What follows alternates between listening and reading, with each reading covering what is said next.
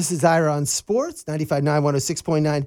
We're honored to have Mark Salter, an author who lives now here in Jupiter, who wrote a book called Sins of the Tribe. And the best way I can describe your book, Mark, is it's Friday Night Lights for college football. That's pretty spot on, yes. So thanks a lot for coming and talking about this book. And it's a fiction book. I usually have nonfiction writers on this show, but it's a fiction book. But if anybody follows college football, everything that you see comes into this. So was it a way for you to talk about college football in a way where you weren't really like going to get sued because you had to or do investigative research on certain things? I guess the first thing I got to say is I love football.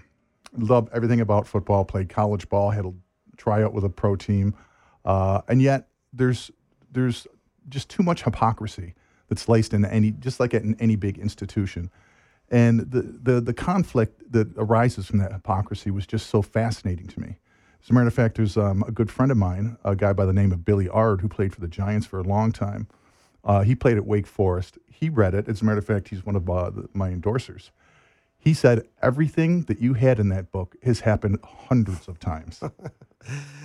Well, the idea about it is that, just to give a background, we're not going to go through the aspect of the book because I like the themes that come out of it. It's called the Bastille Tribe, which is a fictional team in Florida or Georgia. I couldn't tell what state it was really. It's in the Florida Panhandle. And it was this great program. And then this Wally is a boy who grew up in a small town in, was it Georgia? Georgia with his brother, Henry. And Wally is just an average football player, plays on a small team, but his brother has a skill, which is he can kick the ball. He's the best kicker anyone has ever seen. And one of these Bastille coaches was going through the town and got stopped at a diner, and was talking to him, and he goes, "You just see my brother kick?" And the brother comes to the parking lot. One thing led to another. And suddenly now he dreamed about this Bastille. He's there as the holder because he only holds for his brother. So he went to Bastille as the holder, as a preferred walk-on, and his brother has the scholarship. Right. Yeah, his brother, and it should be noted, his brother is a special needs. And that's why he will only kick when Henry will only kick when Wally holds. But the real impetus is that Bastille is this pure place. It's like what Notre Dame aspires to be. Just kidding. It's just this wonderful, pure place with this great head coach, Coach Oldham. And Wally and Henry live in a very toxic environment with their father, and he just wants to get out of that so bad. And he's just drawn to this place because it's so pure, and Oldham is so pure. And that's why he wants to go there so bad.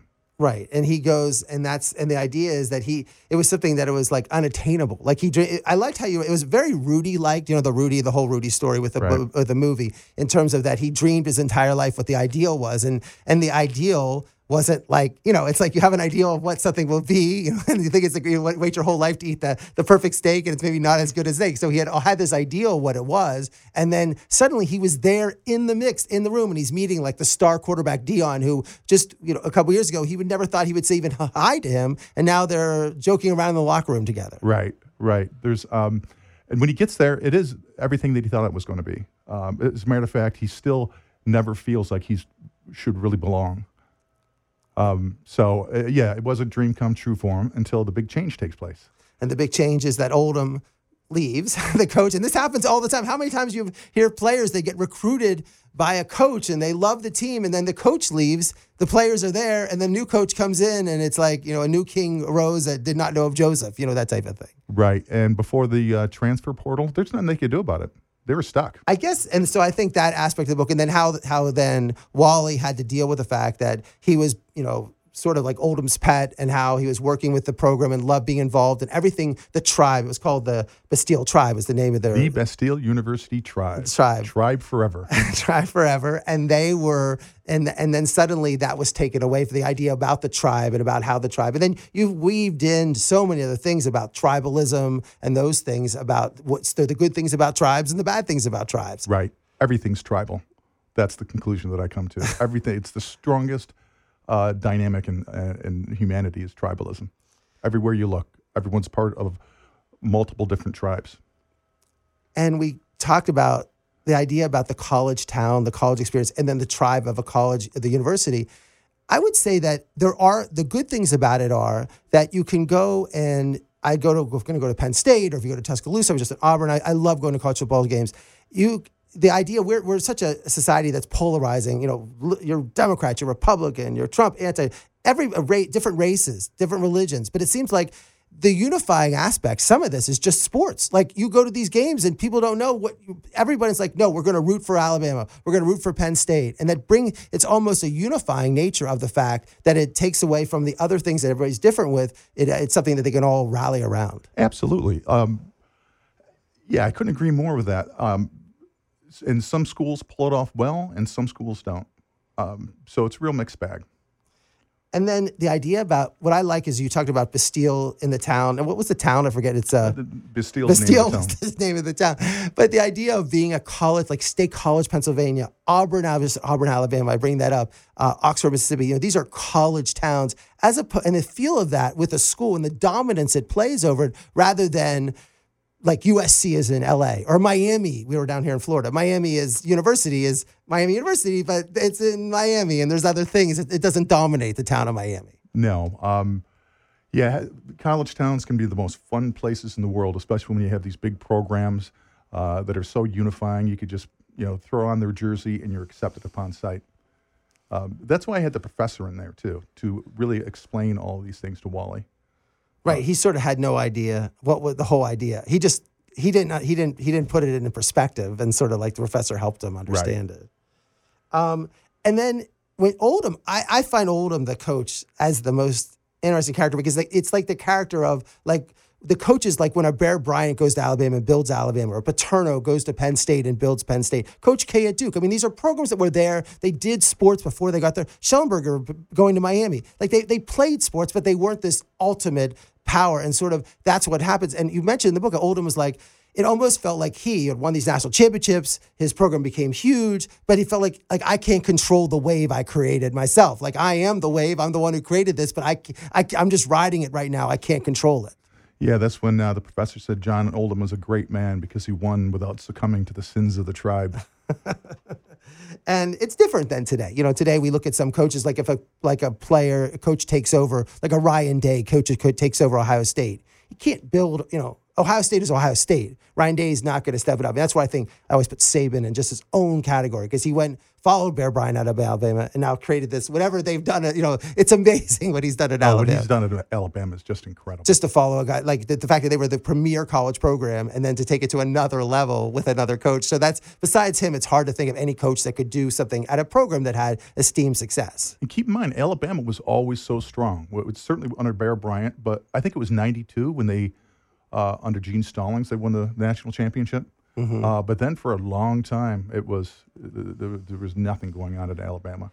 So when he came in and took it over, yeah, he rebuilt it like Bear Bryant did, and has taken it even further. You mentioned about Oldham, and also one of the things that he read in the book about how there was a fight before a Florida State game with fans, and he's like, we're going to be civil to our fans, we're going to treat them right, and all those, the opponents' fans, we're going to play with a certain level of decency, no cheap hits, we're going to run not just run a clean program, but just run a clean, like when I went to Auburn, I couldn't believe how nice the fans were. And I said to myself, I said to all my friends too, I said, the Ohio State fans should come down to Auburn and learn how to be fans. Like that's like Alabama fans, like those, they know how to be fans. Like, you're nice. Like these are visitors. And at Penn State, I was at the game last week and they have on the scoreboard these signs like, be gracious, be whatever to the opposing fans. I think it's important. And I think the fact that he emphasized that, and that was one thing that he got credit for, it's something that, you're starting to see more of in terms of like when Coach K, the famous signs of Coach K, when the Duke's fans are known for taunting and for being harsh on other players. But when it went across the line, he sometimes did grab the microphone and say, we don't do it this way. Right. We're Duke and those things. Some people disagree. Another great example of that is Nebraska. I've never been to a Nebraska game, but I have a good friend who played there. And he said that when you go to a Nebraska game and you're wearing the opponent's jersey, people will literally, shake your hand, wish you luck, offer you food. It's just a wonderful, wonderful environment. Which it should be. I mean, we're all like sports. So the point is, like, I get like, talking about like going to the Eagles game I went to this past weekend, and they when my friends can't wear a Steeler jersey. Why can't I wear a Steeler jersey?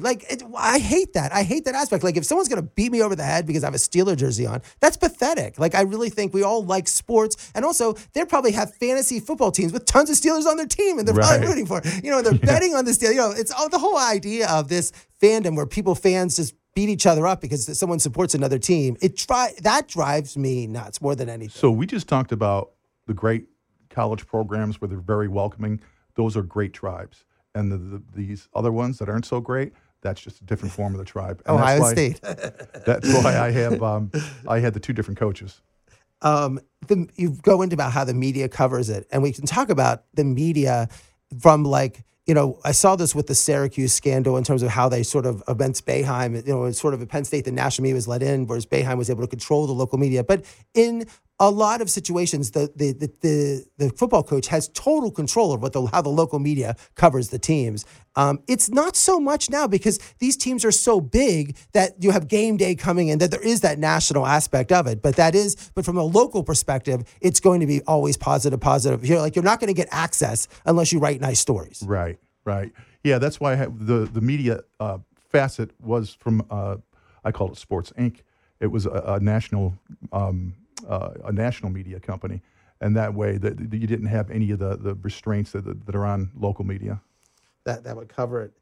And then you also talked about everything is addressed in this book, the curriculum, the idea that will players have to adhere to the standards? Are they going to take the whole idea is, are they taking basket weaving in school? Are they just showing up or whatever? And, you mentioned how Oldham had a much stricter way than the new coach Castro who came in.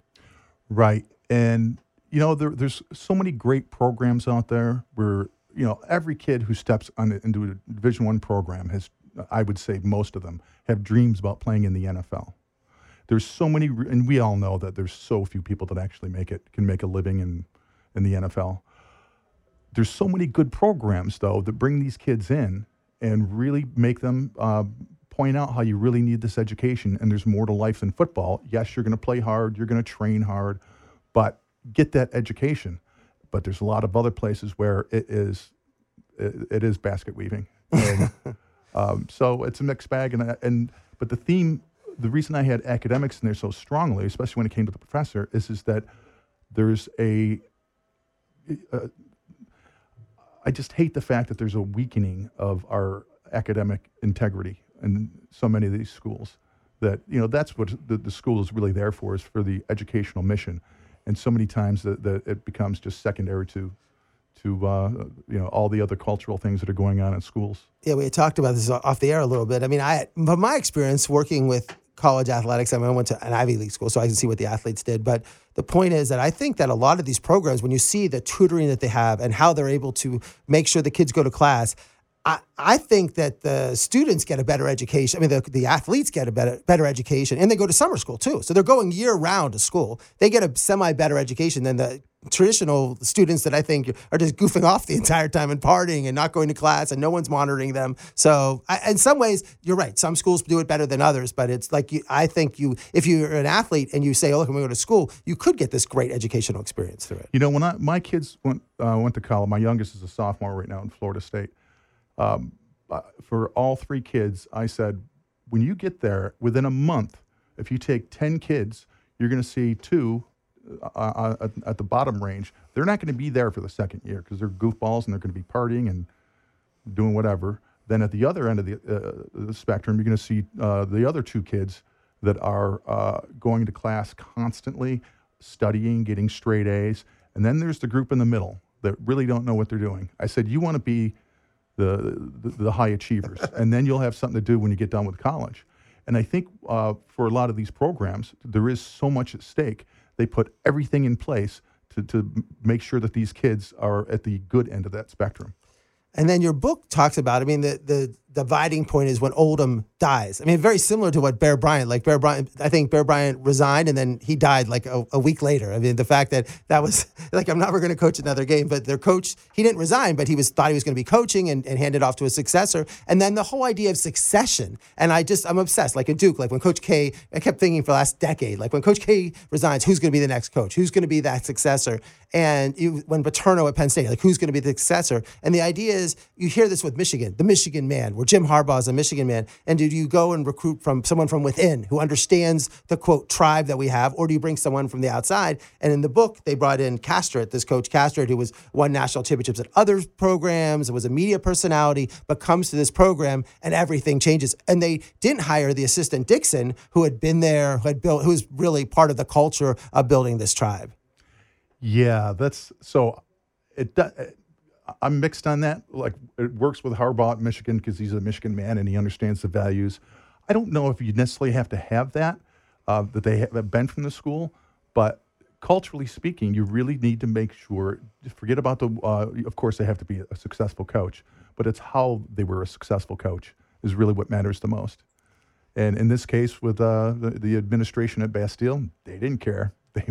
They had a chance to get a big name coach that would fill the stadium. That's who they went for. And then you mentioned when the new coach comes in, how everything changes, not just the culture, but the fact that transfers are coming in. Deion is your star player, who's a star quarterback, who had the culture of the tribe, understood everything. You mentioned how when Wally and Henry went there and they were sort of, the other players were picking on Wally and Henry, and Deion started screaming it, and they thought, Wally said thought Deion was screaming at them, and he wasn't screaming at them. He was screaming at the other players because that's not how we act as the tribe. That's not Bastille. It's not Bastille. We don't act this way. And that was when you have a leader like that who's leading the team, with the culture, that means so much. He's the best player in the team, and he's also has the culture between him. And then you showed how the culture, not only was Castret a bad coach, but the players that he brought in were bad guys. They were the criminals and the bad dudes that came in. Yeah, with that, it was almost. I wanted to make it almost overnight, how you could just feel the room felt differently, and it's not just because Castret is this monster of a coach, but it's also the people that he brought in, and it was the decaying of the standards and the virtues that Oldham had built up over the decades, and that's how quickly a tribe can change. And then you mentioned, I liked when you talked. You developed so many characters in the book, and what I love about football is it is definitely a team game. You have especially in college, you have superstars. You have guys that are going to go to the NFL. They're going to be making millions and millions of dollars. They're going to go out and and then you have players that are just going to be great college football players. They're going to go into college town and they're going to be on maybe at their TV network or working as a job as an insurance or whatever. But they are going to be beloved for being a great player at their college. And then you have guys that are just going to be on the team. Oh, you were on that team. And they're going to walk around with their championship ring. And they're like, oh, you played on the team and I got in a few plays. But that all has to come together to make the team. And that's why I love that aspect of college football, in the fact you bring all those, but everybody has to be on the same wavelength. And the star has to be not so worried about playing on Sunday, but actually has to worry about the team aspect of it. It's just a great dichotomy with the whole thing. Yeah, being part of a team the team itself is the tribe. That's why when they had the players-only meeting near the end to try and figure out what was going on between Hunter and Wally, it is essence, a team is a tribe. And there's good ones and there's bad ones. But then there's the larger tribe of the university itself, and then all the fans. And to me, it can switch so quickly if you don't watch it, especially after Oldham had spent all those decades building up the program with all that discipline and all the virtues. And then overnight, it just snapped away. And then one final question about this is that about NIL and transfer portal. The idea is that what happened in this book really, I know you said you wrote the book a couple of years ago. Now, if players would just transfer, they would be getting paid. Everything has totally changed. I'm not troubled by it at all. If a coach can pick up and leave overnight and go to a different school for more money, there's kids that go to these schools that have all these dreams, and guess what, buddy? I got a better offensive lineman than you, or a better wide receiver than you. Maybe there's an opportunity at another school. So to me, that doesn't. Think about it with Joe Burrow. If there's not the transfer rules, no one would have ever heard of Joe Burrow because he wasn't getting on the field at Ohio State. Right. And then, like if you're in the band and you're the best tuba player on one school, or second best tuba player, and you want to go to another school to play tuba, then you can go. No one's going to make a big deal about it. Exactly. So that's my point. That gives all the flexibility. So, we're honored to have Mark Salter, Citizens of the Tribe. Mark, your book is available Amazon, Barnes & Noble, everywhere, right? Right. Bookstores everywhere. All right. Thank you very much for coming on Ira on Sports. Thank you, Ira.